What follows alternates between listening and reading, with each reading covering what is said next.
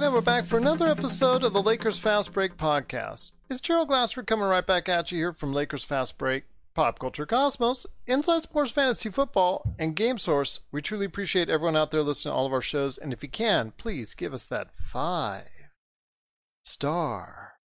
review on Apple Podcasts, or if you can like, share, subscribe, follow, whatever you can do to help us out, it is truly appreciated. Well, another great day in the NBA. Day 7 already in the first round of the playoffs has gone by, and there were some interesting finishes, to say the least. And here today to talk to me about those finishes and some teams going home and some teams very much in the thick of things is my good friend. You got to check out what he's doing today at NBA Draft Junkies, including his awesome mock draft videos that he did, not only with all of us together in a mock draft on his page, NBA Draft Junkies on YouTube, but also as well, check out his podcast, including his latest self mock draft. And also as well, you got to go ahead and check out Run the Floor podcast. So that's the NBA Draft Junkies podcast and the Run the Floor podcast, available everywhere you get your podcasts. It is my good friend, the man knee deep in draft prospects right now. It is Rafael Barlow. And Rafael, you survived our group mock draft.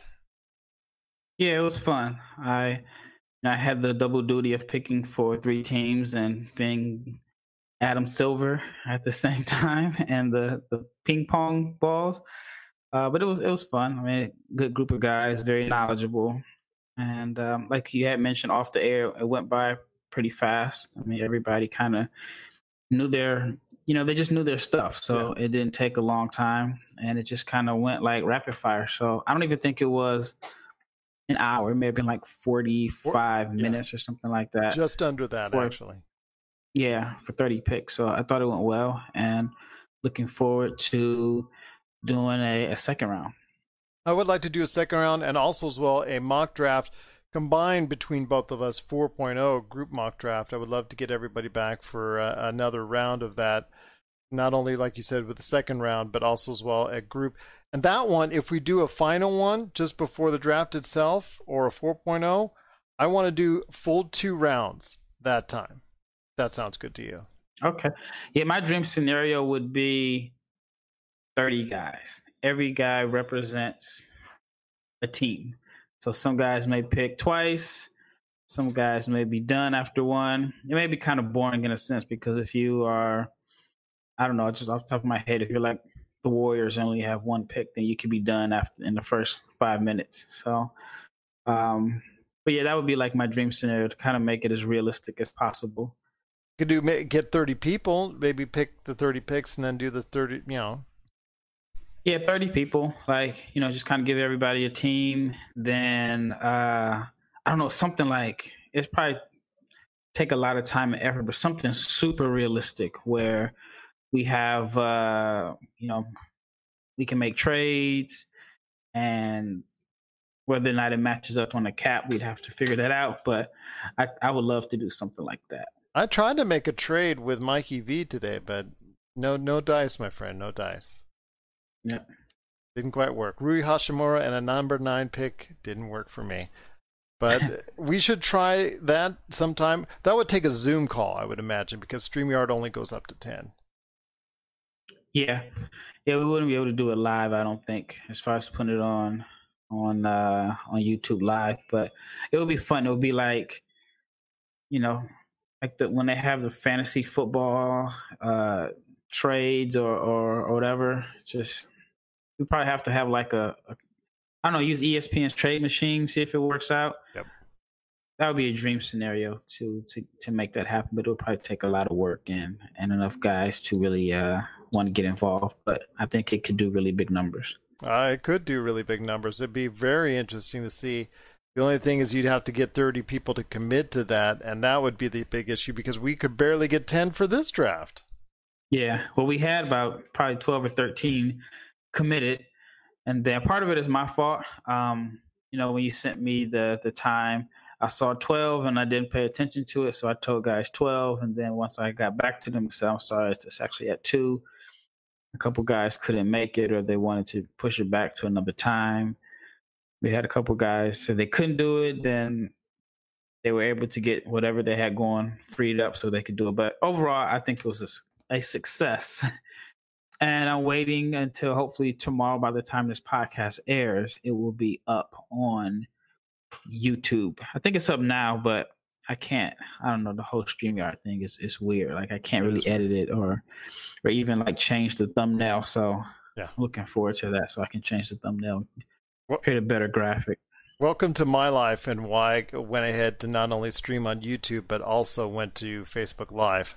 So that's the thing. That's the main reason why, so I could put things out a lot sooner. But I will tell you, my friend, it was a lot of fun. Again, you deserve all the kudos to do what you did on it. You had a lot on your plate, taking care of everybody as far as the draft order and making sure everything was flowing well, and trying to read the commenters hating all of our picks except for Kuzi. Kuzi actually got a couple little dissenting votes, but for the most part, still he gets the most love. And I know for the Lakers fans, if you want to check out what I picked and also Laker Tom's comments to me, you want to go ahead and check that out. It's on Lakerholics.com. It's all right there for you, the mock draft, right there on the site.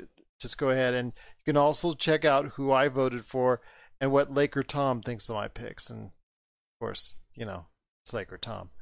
But it was a great day in the NBA, my friend, for quite a few different reasons. And I think you and I both want to know, or actually we both know where we're going to start first with this, and that is with Dallas and the Clippers. My goodness. Just think, if Porzingis hadn't been thrown out of that game, we would be looking at a 3-1 lead, or quite possibly a 3-1 lead for the Dallas Mavericks. Yeah, it's that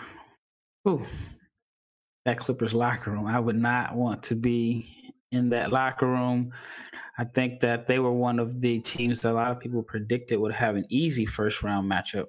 I shouldn't say easy first round matchup, but they were predicted to win by probably 95% of the people that were, making predictions, and those 5% were probably in Dallas or Slovenia. So yes. I think everybody thought this was a Clippers, shoe-in that they could probably win in 5 games, 6 games max, but they've been exposed. And I mean, it's still a few games left, but if I'm Dallas, I have to be super confident going into the next game. And if I'm LA, I'm concerned. Is Paul George going to get it going? Is he hurt? Where's their defense? Like, they were supposed to be one of the better defensive teams. Where's Patrick Beverly? I mean, I think he helped some, but I also feel like he would probably hurt them more than he would help them, because if I think the Mavericks' game plan would be for him to just attack Luka, or for Luka to attack him, because he's just too big. And in game 1, he was just, when he got Beverly on him, he was just shedding him, just driving right through him. And then when the Clippers have the ball on offense, I think the Mavs can rest Luka and have him just kind of guard Beverly, who's just kind of stand in the corner. So I think Beverly actually helps the Mavs out as opposed to really helping the Clippers. Well, what an exciting game it was, my friend. It did go to overtime, and on a Luka Doncic 3 in the last second to win the game. Well, I mean, what an incredible start to his playoff career this is. The Dallas Mavericks beat the LA Clippers, coming from, I think, at least 22 points down in the first half. Like that, yeah. Yep. Without Kristaps Porzingis, they win 135-133. And the major question I have for you is, because, again, as content creators 805 put it, you've got that laser focus and that great wisdom of yours. So I want to hear your thoughts on this in your infinite wisdom. Why was Reggie Jackson guarding Luka Doncic on that last shot when you have both Paul George and Kawhi on the floor as your primary defenders, quote unquote, on the floor at the same time? I think they might have ran from the moment. I really do. I don't think that was the game plan. Well, you I'd know have where to the ball's watch going it to again. go, right?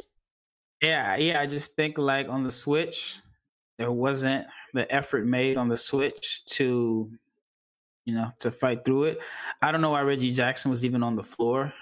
I mean, it's the last shot. You don't necessarily need a point guard out there, really. I would have put maybe JaMychal Green out there. Taller. So if I had Green on, I don't know, let's say Hardaway or Curry, then that way, even if they did switch, you still have a plus defender.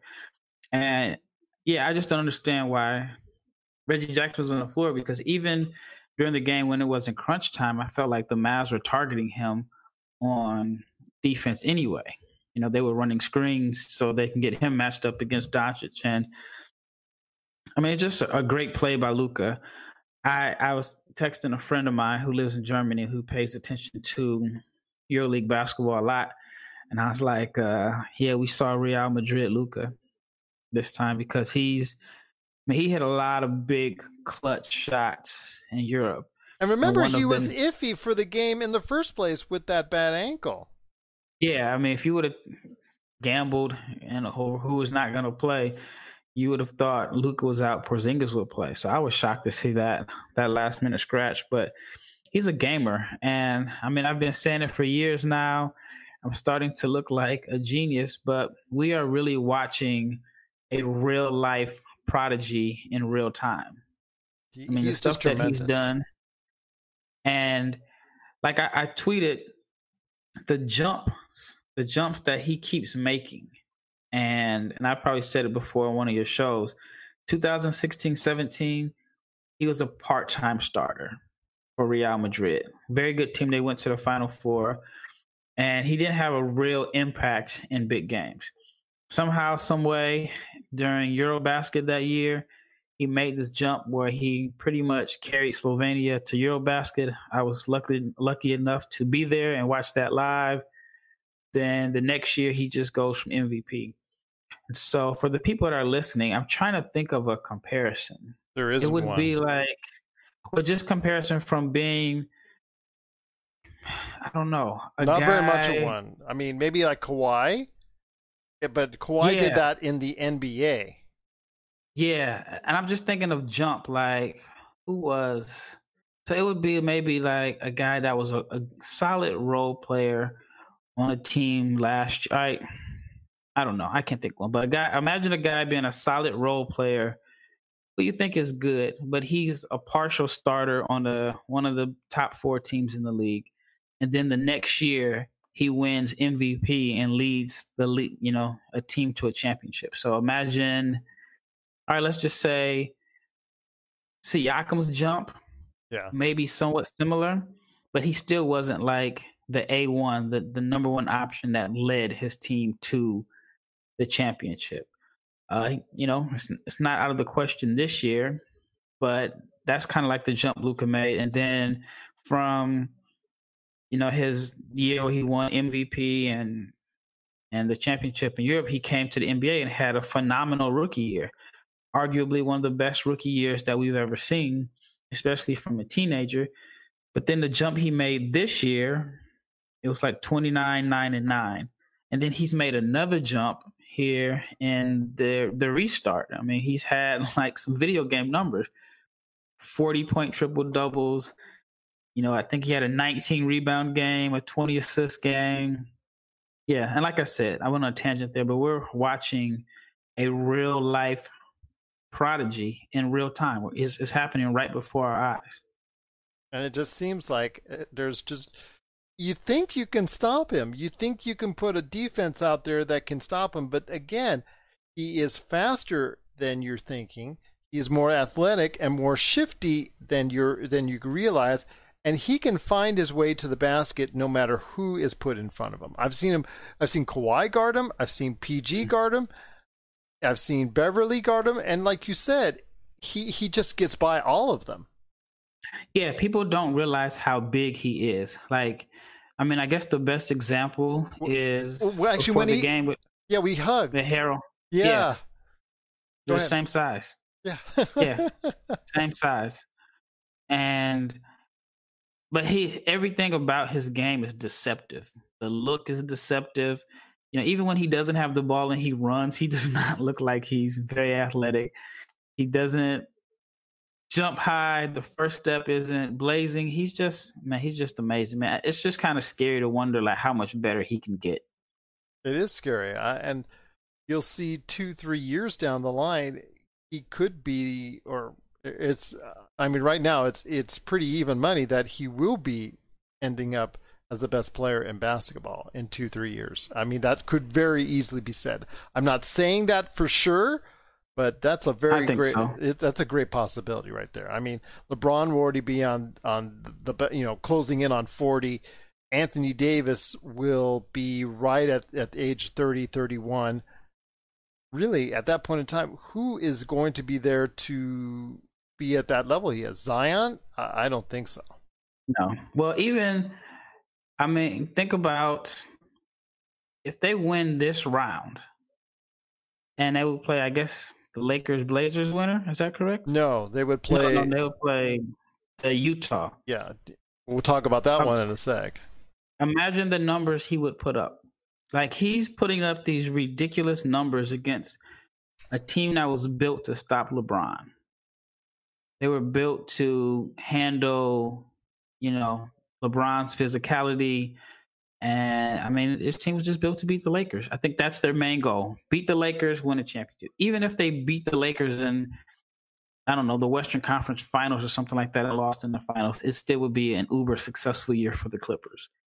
Talk to me about the difference between those two, because if you say that the Clippers were built to beat LeBron and the Lakers, that means that LeBron is somewhat different in styles. And I see their styles and I see what they do for the teams. I see more similarities than differences in their game. Yeah, I agree, but I just don't think that they expected the Mavs to be in there, like the team that takes them through. That takes them out. And I guess it goes back to maybe the best comparison I can think of is, remember the Thunder were built to beat the Lakers. Yeah. That's why they traded Jeff Green for Kendrick Perkins, and they got size. And their main thing was if we're going to get out the West, we have to have the guys to be able to defend Bynum and Gasol. And I just think that's what the Clippers thing was. When they got the two good wing defenders, they felt like we can switch out on LeBron. We can make him work, picking him up full court with Beverly.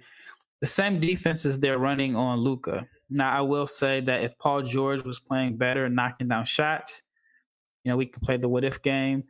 It would be a different series. But he's been a liability for the Clippers, and the Mavs are just kind of building off of it. But, yeah, I mean, I think if Dallas gets by this series and they move on to play Utah, Utah does have a great rim protector, but I think the Mavs have the shooters to get him out of the paint. And him and Mitchell may have some 50-point duels. That would be something to see, my friend. That really would be something to see. The balls could be flying from the three-point area. That would be just amazing to see. And Gobert would be probably the angriest man on the court, because he would have to either be played entirely off the court, or just have to go ahead and guard Porzingis out at the top, because that's what Dallas would end up doing. Yeah, and I mean, that's why they avoided Houston, is because Houston has knocked them out of the playoffs, I think, the last 2 years in a row.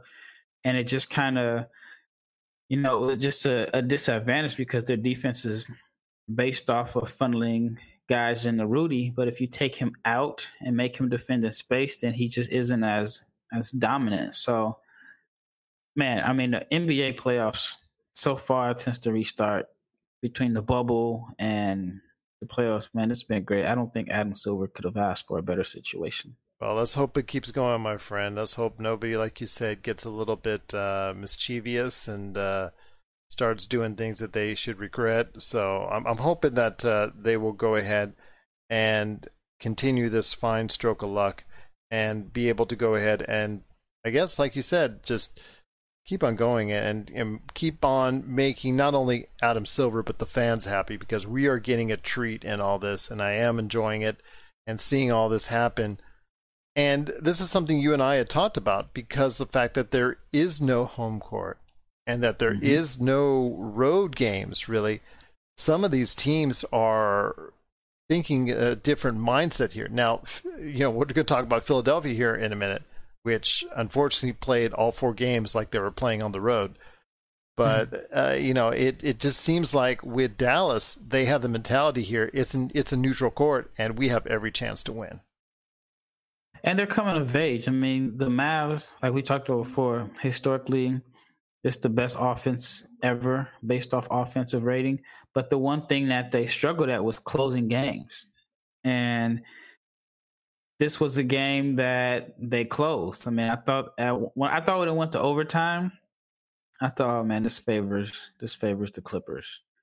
But they hung on, and they're a young team, and learning how to close games comes with experience. And if they made that jump from good team that can't close to now being able to close, they're a dangerous team. Yes. I don't think anybody wants to face them. No, not if they're playing like they are playing. So it is going to be something to see. And like we said, they could very easily have been up 3-1, and if they end up still losing this series, it's probably going to go down to a 6 or 7 game. Well, it has to go down to a 6 game now, but it could really go down to a 7 game series. And if that's the case, Porzingis, a lot of eyes are going to be pointing on him, not only for missing today's game, I think he should have really toughened it out, but also doing what he did in game 1. Yeah, well, I think one of the things with the Mavs all year, when Luka didn't play, they still played well. I mean, it wasn't like they lost a lot of ground when he missed those games. And then when Porzingis wasn't playing, they still were able to play well. And it wasn't until maybe, I want to say January, maybe. It seems like it was so long ago, even though it was this season. Luka and Porzingis started to really mesh. But that wasn't until Dwight Powell went down, and they start playing Porzingis at the 5, and then that's when their offensive rating jumped to historical numbers. But I think all year they've been able to play well with one of those guys being out. And so if they can ever really get the chemistry going with those two, like I said, they're going to be dangerous. So we'll see. We will see. Even if, I guess last point, even if you notice, when Luka is out, they don't lose a lot of ground. Even in the series, like when he's on the bench, they still are able to just spread the floor with Trey Burke. He's able to get to the lane on straight line drives. And then Seth Curry he's shooting lights out. He didn't even he attempted 1 3. I think he missed it today. And he's actually doing a great job. They're coming out at him for the 3. Closing out hard, yeah. And that he's just going by him, faking it, going by him, and then shooting, settling for the 20-footer. But like you said, it's like a layup for him. Yeah. I saw a graphic where I guess it was from another time, and it was he was at a game and he was in the luxury suite, and it had Steph, but it was Seth Curry's brother. So, and it's usually the other way around, yes. Seth is known as Steph's brother. And so I thought that was pretty funny that, here he is in the playoffs and Steph is at home, which who would ever thought that? Who would ever, yep. But he's actually statistically the better shooter this year, at least. Yeah, I mean, he was a Blazer last year, so I feel like, man, we could have used him. But, yeah, he's putting on a shooting clinic. And I'm excited about the Mavs' future just because I live in Dallas and I feel like I've watched Luka grow up before my eyes. So the future is bright. Yeah, definitely scary for other teams. But man, if I'm a Clippers fan, I'm a little concerned. I'm really worried. You think they're going to pull it out, Dallas, or do you think it'd still be the Clippers at the end of the day? Well, I guess I shouldn't say if I'm a Clippers fan. I don't know if there are any Clippers fans. But there are. I know a few. A few. We can talk about that. How they became fans because the seats were cheap. Yes. But no, I think right now with the momentum Dallas has and the confidence they're playing with, I think that is very possible that they could win the series. I mean, we have to figure out what is wrong with Paul George. I think his shoulders are bothering him. He hasn't been aggressive. I don't know when he hurt it, if he hurt it, but I don't know. I mean, he just hasn't looked good since the playoffs started. I mean, I haven't seen the stats.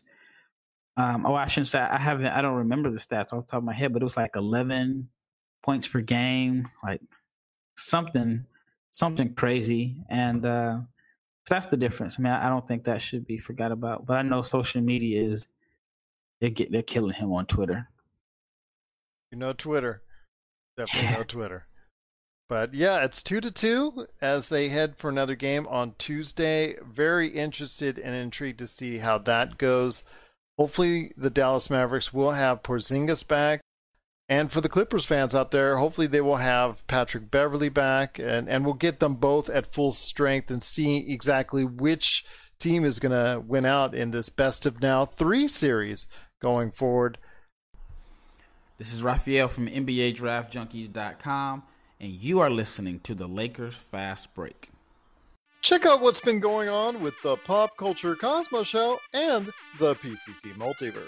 The better that these Marvel films do, the higher the standards are going to be for not just other films in general, but other Marvel films also. I think it's really hard to end a show with this many fans in a satisfying way. That's the Pop Culture Cosmos Show. And the PCC Multiverse. Playing worldwide on radio 7 days a week and wherever you get your podcasts. Another game of interest, my friend. I'm going to go ahead and shoot off on the first team to go ahead and, as they say on TNT, go fishing. That would be the Philadelphia 76ers, who lost again 4-0. They got swept by Boston, so bring out the brooms, 110-106. And this game, to me, again, just it seemed like Philadelphia, they were playing from behind. Their third quarter of that second half, they just came out with nothing. And they got killed in that third quarter by Boston, and that was pretty much all she wrote, because by that time, you're so far down, you have to come from so far back. In the fourth quarter, it's just too little, too late. Yeah, I mean, I'm kind of glad they're out. Their games are boring. You know? Out of all the other, you know, like even though the Denver-Utah series is 3-1 now? Yes. That's still been exciting. I think the Blazers-Lakers series has been exciting. This Mavs series has been exciting. Even Houston has been more exciting. But this Boston-Philadelphia series has just been an ugly East Coast basketball. I mean, I don't think anybody thinks Philly has a chance. They competed today. I will say that. I thought down 3-0, they were, you know, they pack it up and it would be a blowout. But they competed, and you know, the seat has to be hot, like we said, for Elton Brand and Brett Brown. Like, the team is just terribly put together. Absolutely. I couldn't agree with you more on that. All those shooters that are now in different places that they could have had, and the fact that they also could have had a dynamic player that could bail you out like Jimmy Butler when you get in a pinch. To me, it just boggles my mind how they just managed to go ahead and mess that all up. And Yep. I know the comment was made, I think yesterday, why didn't they keep Sam Hinkie?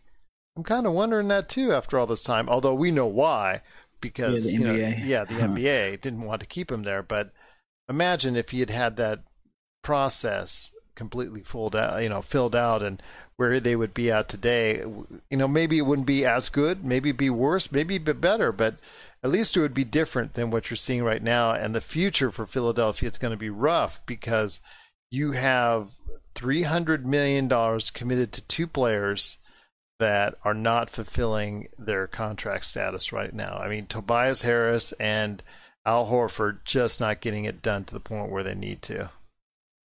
Yeah, they're in salary cap hell. And then I also read that a report came out today that Butler, they wanted him to not take any visits in free agency. And since he did entertain other teams, they decided not to offer him a max deal. Now, I don't know how true that is, but it's like, what's the purpose of free agency? Free agency, you're supposed to be able to, you know, find out the best situation for you and, you know, explore visiting other teams. And I guess if the report is true, they didn't want him to do that at all. And once he decided to do it, it's like, maybe they felt betrayed and decided not to make him an offer, which they could have. I don't know if they had his bird rights or not off the top of my head because he had played there before, but clearly he didn't want to be there, so I don't think it would have made much of a difference. But if that's true that they were being that petty, then they got some issues up top. Oh, that they do, my friend. I think Doris Burke, she was roasting in that fourth quarter the Sixers management. Like, I think she made something to the effect of a comment. There's issues there from the top down, and she was, like I said, taking rightful shots at the organization, because when you get swept in the first round, especially after there were such high expectations going into it. I actually had the team slotted a lot higher at the beginning of the year than what they ended up doing. So I'm just as much as guilty of buying into it as far as what I thought their team could do. But right now it looks like that there's going to be a lot of changes that need to be made. Would you, at this point in time, try to break up the big two of Joel Embiid and Ben Simmons? Joel Embiid did not look happy, and there might be some dissension there in the ranks going forward. Yeah, I don't know which one is going to go. I think the people of Philadelphia like Embiid more. I think that at this point they both have injury issues and concerns. They would be red flagged on, if they had to take a physical for another team. But I don't know if you can work with them together just because of the way the roster's been built. And with Horford being there, Embiid is always going to face double teams. He's not going to get clean looks in the post because, the defense is going to be sitting in his lap. He needs to be paired with a stretch knockdown four and a point guard that can put him in pick and rolls that the defenses respect. I mean, if Ben Simmons tries to run a pick and roll, they're just going to drop back and they know he's not going to shoot.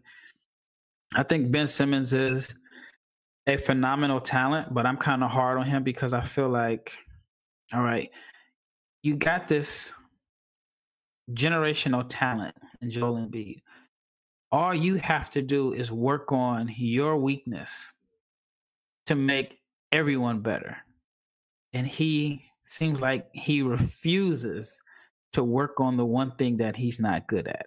I think that, this is just my opinion, I think he's a guy that is supremely naturally talented and everything has came easy to him. And the shooting is something that he's going to have to work at. And because it doesn't come easy to him, he just doesn't want to do it. And he wants a team to be built around his strength, and instead of just working on his weakness. I mean, I think jump shooting is one of the easiest things to fix.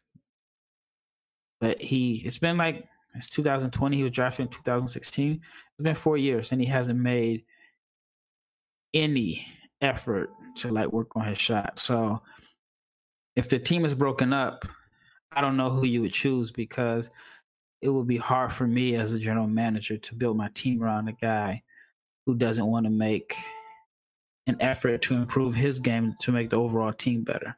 So I agree with you. But I read that the reason why Elton Brand had the job is because other teams or other top general manager prospects knew that they were going to have to break up those two, and nobody wanted to be the one that had to make a decision between those two. So if those rumors were true, it totally makes sense now. Well, I think that's a very real possibility, and I think ultimately one of those two is going to have to depart Philadelphia. And you're right, Philadelphia, they love Joel Embiid more.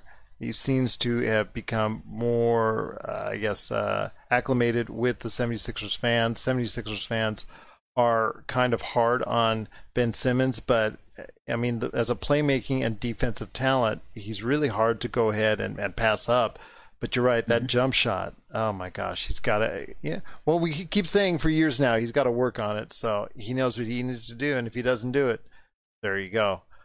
I will say who would you choose between? If you had to choose, who's your choice? I would keep Ben, personally. You'd keep Ben? I would keep Ben. See, I think it's tough because if he's your best player in the fourth quarter in a close game, you got your franchise guy who you can't depend on because he doesn't want to be fouled.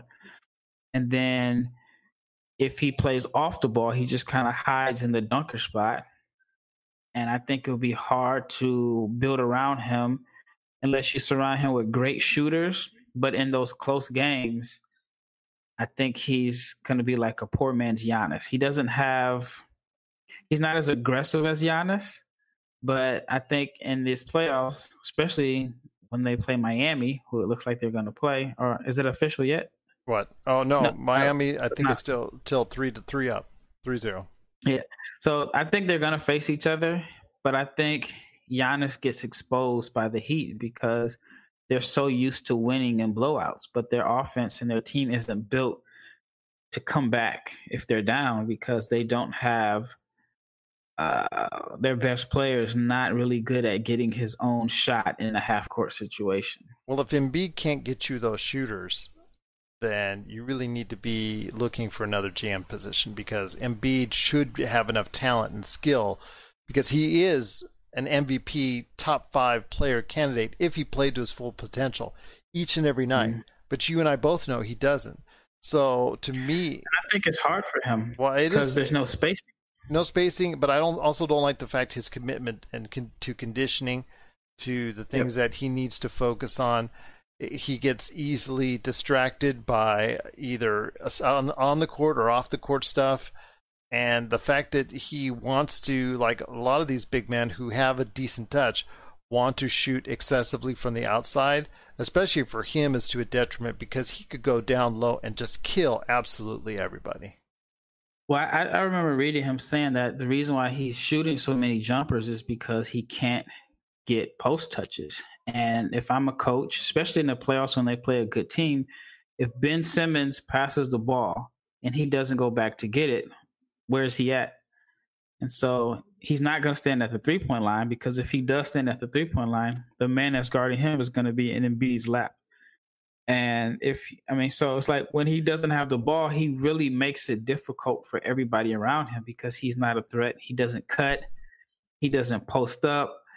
And so I can see why there's times where Joel has to shoot a jump shot because he's the one that is trying to space the floor. And then when you have him on the court with Horford and Simmons, Horford can knock down shots, but he's still in the area, and I just think that just kills Philadelphia's offense. But you can get more for Embiid than you can for Simmons. Yeah, and ultimately, I would think you can. With Embiid, I would think you honestly would get more for a little bit more for Embiid. We're talking semantics here, but for me, I think you would just get a little bit more for Embiid, and that ultimately is the reason for me saying I would choose one or the over the other. But again, for me, a lot of it goes also as well defense, perimeter defense, and the wing defense that Ben Simmons can play because when he's on the court, he can play elite level wing defense. Yeah, and I think in this era where shooting and scoring is so important, having an elite defender that brings nothing on offense in the half court, I think it equals each other out because, like I said, half court game, if he doesn't have the ball in his hands, where's his defender at? You put size on him, like if you put a long guy like Siakam on him, now Siakam has the length and the athleticism to be able to kind of play free safety. Imagine like playing the Lakers and Anthony Davis doesn't have to guard anybody. He's going to absolutely destroy your offense because he's going to be able to go from sideline to sideline, trap to pick and roll, get back, block shots.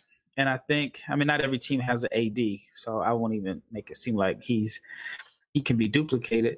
But I just think like a guy like Simmons that doesn't bring anything in a half court on the offensive end can easily hurt his team, even though he's, doing such a good job on defense. And may I ask as well, the contract status, I think of the two, Embiid has the, more attractive contract status, or am I mistaken? Yeah, I think Embiid's is like 150 and Ben's may have been like 170. Yeah, so... again, it's all about semantics. You're still going to get a lot for either, But I think they do need to be broken up. I think at this point, at this point, you need to make a commitment on keeping one or the other, because I don't think it's going to work out anytime soon. At least not to the level that they want it to. No, I don't think it's going to work out. I think, this off season, we're really going to find out if they like each other or not. I think somebody's going to demand to be out. And I wouldn't be shocked if Ben Simmons said he wanted to be out. I wouldn't be shocked at all. If it was Embiid, I wouldn't be shocked either. I just don't know what teams would. I just don't know how it would be beneficial to Philly in a sense, because even though they're going to get different players for them, you still have those guys making all of that money, and then you're going to have to take on some contracts also to make the deal work. So I think they're in a crazy situation. That they are, my friend, but this is a situation that they put themselves in, so they've got no one else to blame. Well, I want to ask you this, my friend, before we head on out. We've got 2 more games to cover. We've spent quite a deal of time on these two other games, with Philadelphia being swept by Boston, and also as well Dallas with the great victory over the Los Angeles Clippers. You also had on the slate another close game in the Western Conference, and that was the Denver Nuggets and the Utah Jazz, with Utah pulling out the 2-point victory. And my gosh, that was a duel between 2 guards, as far as between Mitchell and Murray, both of them over the 50-point mark. That's, again, if you got a chance to see the game, you were in for a treat. And this is an under-the-radar series, I think, to a lot of people, but to NBA fans, they're really looking at this whole series. I'm sure some are surprised the way it's turned out, with Utah now having a 3-1 series lead. But again, it could easily, within a couple days' time, turn right back around. Yeah, I think I had Denver in 7, if I'm not mistaken. I think that was the pick I had. And I didn't think Conley would be back.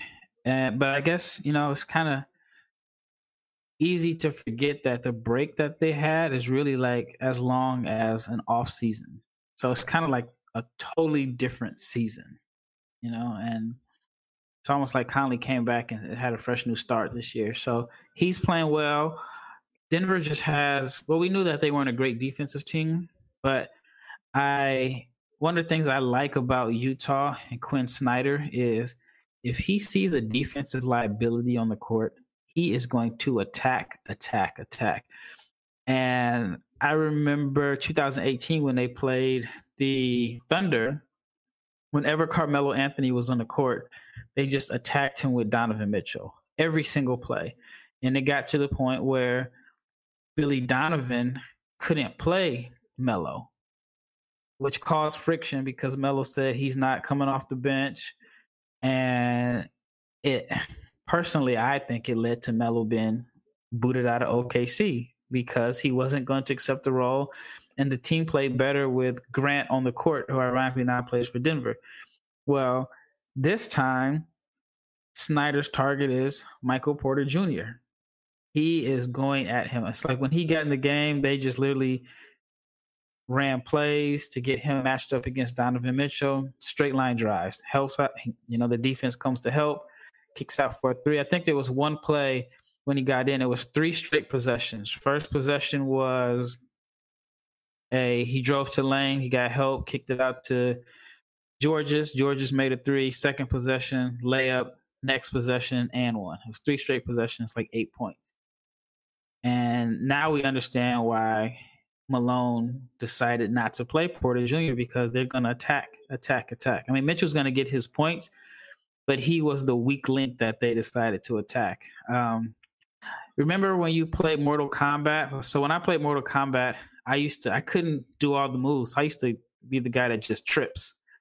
And, remember, if you trip somebody, as soon as they got up, you trip them over and over again. That was my move. I didn't do anything else. I think my guy was Jax. I just tripped whoever over and over again. It was just like me in Street Fighter with Blanca. I would just push somebody into a corner and just headbutt him over and over until I won the match. And that's Snyder's offense when certain guys are on the floor. You just get that mismatch and you just attack it over again.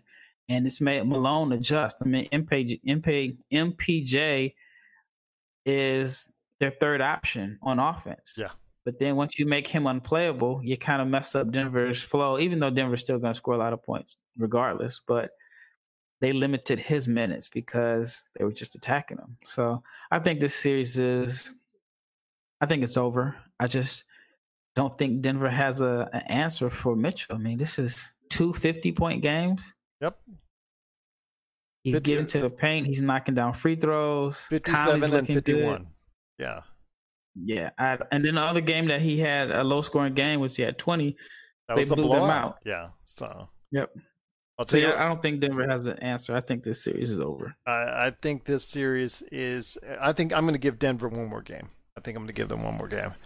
But Content Creators 805 is back. Hey, how you doing, my friend? Great to have you back watching us. Toronto or Boston? We'll get to that in a sec. He wants to know in that series who you have, because Toronto and Boston is now set, my friend. Because Toronto, my gosh, talking about scoring about points.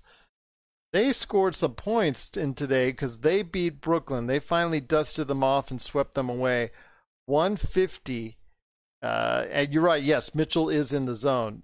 I couldn't agree with you more, Content Creators. But they won 150 to 122 over Brooklyn and just cruised this entire series. I mean, if any team dominated the entire way, it was Toronto. Brooklyn never had a chance, which I know was kind of surprising to me and also surprising to you, because I don't think I thought they were going to put up much more of a fight than what they did. Yeah, just talent and experience. I mean, you look at the Nets roster. What was that thing they used to have on TNT, who he played for? Yeah. That's their entire roster. And then in that fourth quarter of the game, man, I had to pull out my phone and see, like, who's this guy? So, yeah, the Nets were scrambling for players, but they played hard. I mean, I didn't expect them to really, challenge the Raptors. I thought they'd be competitive and they were going to fight and be scrappy and play hard, because they got a bunch of guys that are fighting for their careers and they're kind of auditioning for other teams as opposed to playing to win a game. But yeah, I mean, Toronto looks good. I guess we'll find out if Lowry's injury is pretty serious or not. I know he left the game, and then they said he even left the arena. So hopefully it's not too serious. I would like to see both teams at full strength, even though we know Boston won't be with Hayward out, but close to full strength as possible. I think it's going to be a great series. I haven't thought about who I would pick at this point. Man, that's a tough one. Yep. That is a tough, really tough one. Two respected coaches, two guys that are just kind of known for just getting the best out of their guys. I'll save my prediction for game one, for right before game one. Oh man, Content Creators 805, letting them down. I'm going to go ahead on the limb, my friend. I'll give you my thoughts, and I think right now it comes down to, can Jason Tatum play at that level? I think 7. I think you're right, Content Creators 805. I think it's going to go 7. But I think I'm going to give Toronto the pass on this. I think they're going to go ahead and provide just enough defense on Jason Tatum to get on by. Because Jason Tatum has to play at a superhero-like level, in my opinion, in order to go ahead and get by. I mean, obviously you have Kemba Walker there now playing pretty steady. So he looks healthy. The knee looks pretty good. So I'm still thinking at this point in time, even with Hayward out, that Tatum and Brown have to be the key, I think, for the series, because you're going to get a concerted together effort from Toronto with or without Lowry. And I think, who's better, Siakam or Tatum? I think Tatum. I think Tatum has the higher upside. As much as Siakam has improved, for me, I think it's Tatum. What do you got? That's tough. I mean, I think it's easy to say Tatum because he's kind of like been in front of our eyes longer. He went to Duke. He came in with the pedigree, and he's playing like how you expected him to. And he has improved a lot, but Siakam has made. I mean, he's come out of nowhere. Oh yeah. Like, I mean, most improved player 2 years in a row, I think. 2 years in a row. Yeah, I mean, I think it's easy to say Tatum because he has the better looking offensive game. Like Siakam's game is still kind of awkward and ugly, and it's not as smooth or as marketable. Like, who's paying to watch Pascal Siakam play? So, and Siakam's defense is better than Tatum's. Yeah. But I just think I just think with Siakam, it's that team in Toronto does not look for him to be the man all the time. Whereas in Boston, there's more and more often times where Boston is looking at Tatum to be that individual. Yeah, I think Boston does kind of fall in love with ISO ball sometimes, while that Toronto team ball is just whipping around. Statistically, Siakam's I think he averaged like 25 a game this year. At one point, he may have been. But it's not a 25 where you're like, man, I want to go out to a kid is going to go out to the court. So I want to be like Siakam, So it's just not like visually pleasing in a sense. But I don't know. I mean, as far as the prediction, I'll wait until I hear about what happened with Lowry. Yeah. Before I go on a limb. But I might be leaning towards Toronto because Boston has had issues with size. And I think, I just think that the Raptors have the size that can kind of hurt Boston because Boston just doesn't really have size at center. I think Tice maybe like 6'8", 240. Yes. And he's undersized. And then he doesn't really make you pay for him being undersized with great outside shooting. And Gasol is just so smart there. So I think Gasol might be the real difference maker in the series. Well, Toronto's offense is clicking like it is right now. Watch out, man. Watch out. Nick Nurse, man, I remember him in the G League, and he was an awesome coach in the G League. Like, his teams were always competitive, always something crazy. I mean, he's just so confident in his coaching, and he's not afraid to try different things, man. He'll throw out a boxing one. He'll throw out a gimmick defense. He's just a very good coach. And so, yeah, I think I'm going to lean towards Toronto. And one of the things I think was said best, I heard earlier today, was Amin Elhassan, one of the guys that I respect the most as far as voices on the NBA, former NBA. And hasn't got a haircut all year. Yeah, I know. Quarantine. But he likes Star Wars, so I'm actually going to give him a lot of props for that. But he said that Toronto is one of the few teams that makes a defensive game plan different every single game, not just basic defensive sets. They make a defense that's catered to each specific team every time they match up against a new team. So I'm like I said, I think right now this is no longer a fluke. This is no longer it's a nice story and all that. They are a viable contender for the NBA title. If you didn't think so before, you're gonna have to think it now because they are just so good right now as a team, as a unit. But Lowry's injury could be a key factor there as well. Yeah, imagine if the Clippers go out in the first round and Toronto advances. Imagine that. Good thing Kawhi doesn't have Twitter.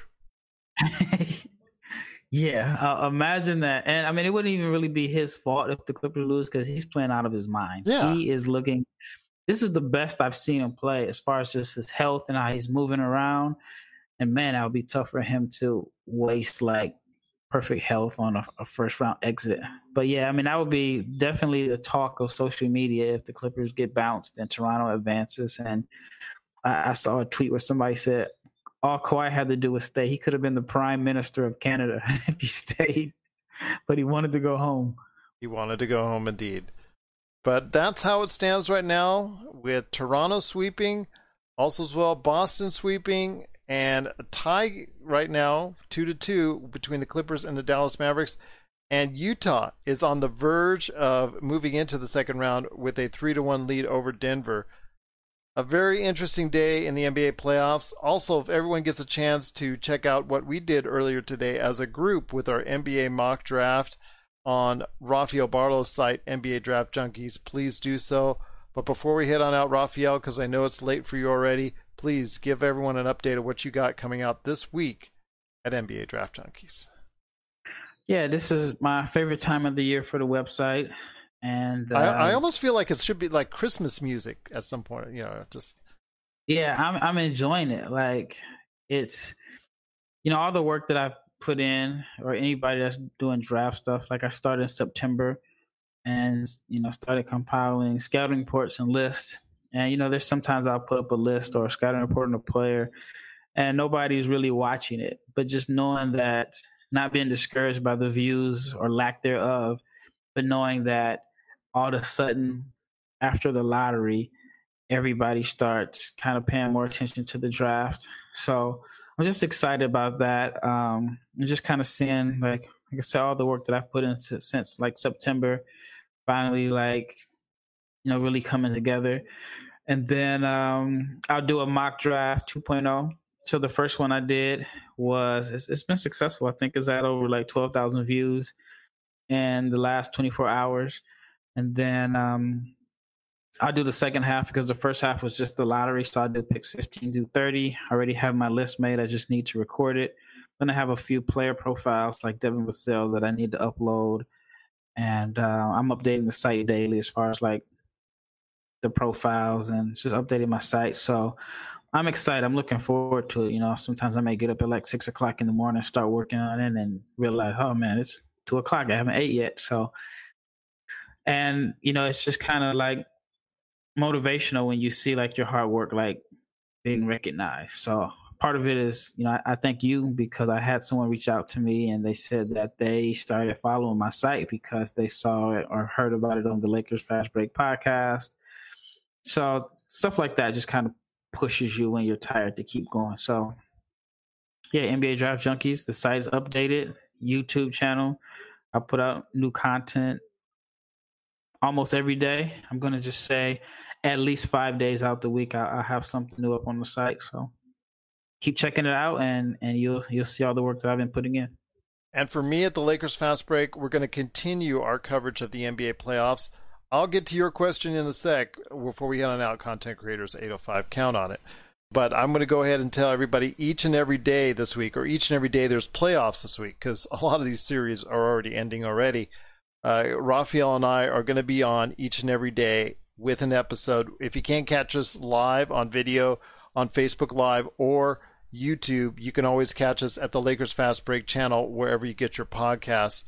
Plus, if you listen to Pop Culture, I've got a great episode of the Pop Culture Cosmos dropping on worldwide radio stations and also as well on podcast outlets everywhere where we talk wall-to-wall DC and so much more with the DC fandom that happened this weekend. We recap it in full.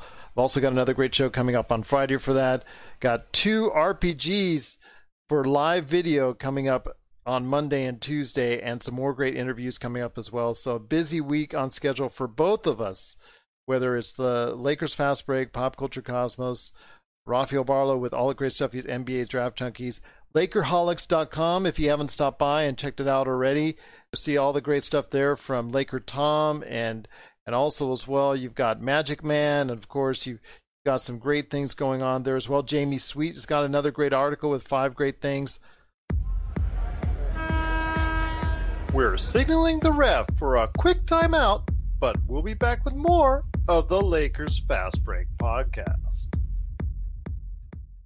Hey Lakers fans!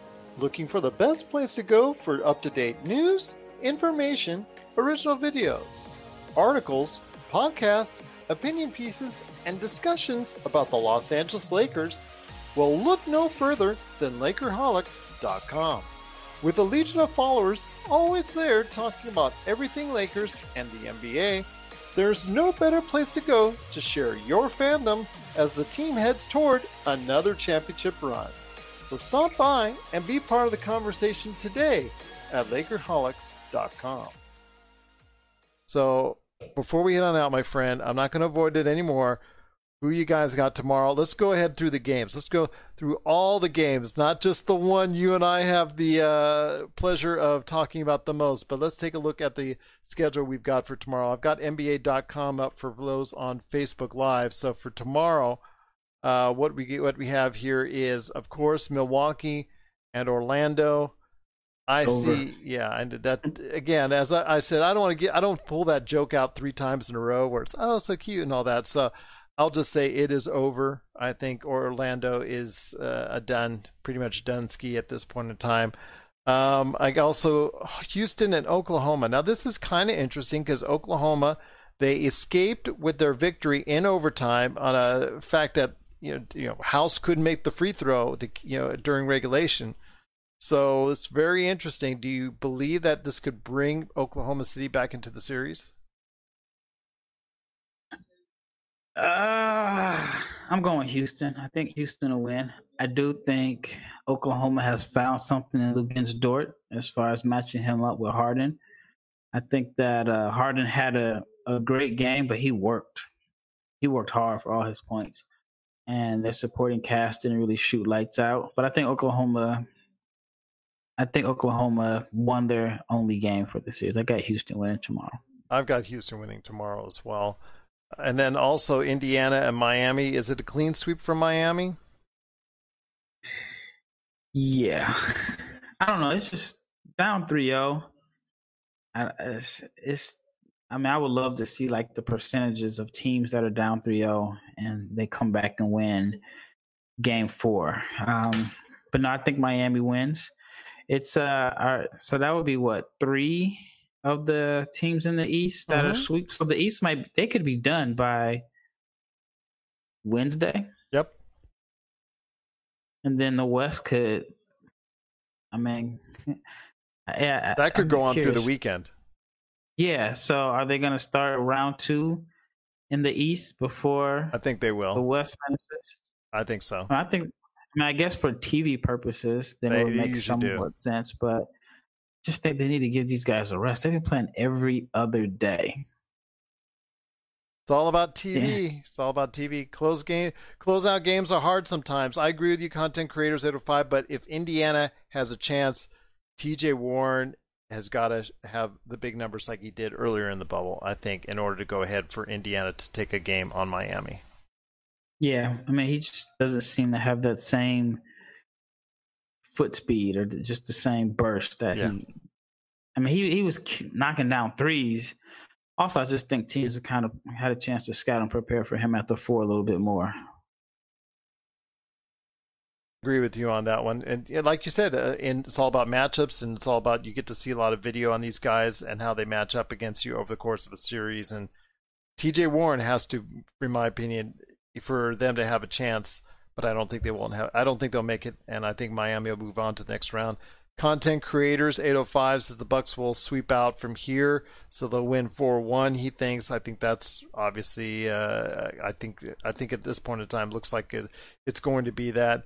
And he thinks Indiana can get the game tomorrow. So there you go. And he also thinks OKC will win tomorrow. So he's got a couple of the upsets. So hopefully you'll be on with us tomorrow night watching the show, so we can say, hey, you were right, content creators 805, because you were right, I think, at least a couple times over us, I think, during the course of last week. So I got to give you your props on the air, my friend. So hopefully you'll get a chance to see that, or at least on one of our outlets after the fact. But, okay, before we head on out, let's go ahead and do it. I know who you're going to pick. And you know who I'm going to pick, but we'll go through the motion anyways. LA versus Portland tomorrow. Blazers by 6. Mavs game, let me know that it's possible. It's possible. I think Blazers in 6. Just got to get Melo to understand, man, do not come inside the 3-point line. Well, study Anthony Tolliver film. Study Channing Frye. Robert Horry, whatever you do not come inside the 3-point line. You're not going to be efficient posting up LeBron, the Morris twin, or Anthony Davis. No isolation pull-ups. Stay outside the 3-point line. I'm going to tell you right now, my friend. You just got to get in shape. got to get in shape, but he's also got to get some more rest. They've got Terry Stotts has got to give him a bigger blow, a bigger break, on the sidelines. It's got to give him some more rest. Can't afford to. I don't know how we can afford to. You take him out and then you play.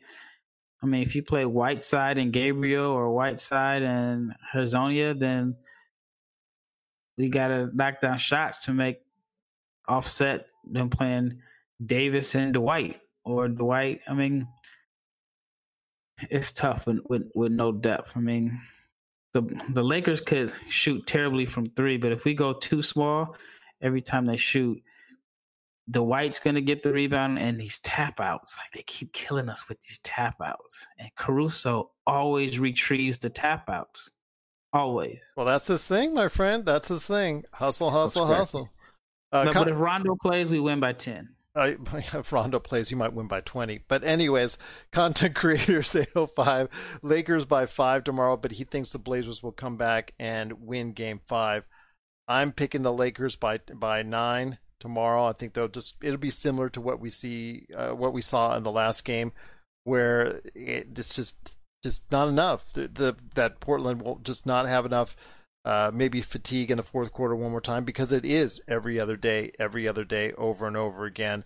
It all depends on if they can stay hot, i.e. McCollum and Lillard. If they can stay hot in the second half, all bets are off. And you can see them explode for 30 and 40 each. And you know what? The Lakers will only have themselves to blame. But I'm picking the Lakers tomorrow. I'm picking the Lakers tomorrow to go up 3-1 in the series, and we'll go from there. But I expected the series to go 6 with the Lakers, so could be here. Could be tied up 2-2. So we'll wait and see. Again, we're going to have everybody back tomorrow. Hopefully you, Laker Tom, he's going to probably rip my pick even more that I picked today. So, whatever. Then you have maybe Sean Grice, maybe Jamie Sweet as well, but it is going to be an interesting conversation we're going to have tomorrow night. Hopefully everybody will be a part of it, and that is going to be NBA Playoffs Day 8.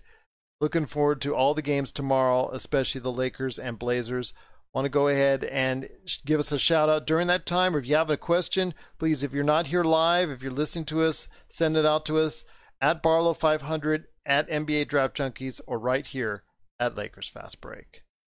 Well, my friend, it's been great talking to you. As always, can't believe you put up with me for this long each and every day, but I truly appreciate it. You're very patient with me, so I just cannot thank you enough for sticking around. And I think it's been a great idea, you and I doing this every day.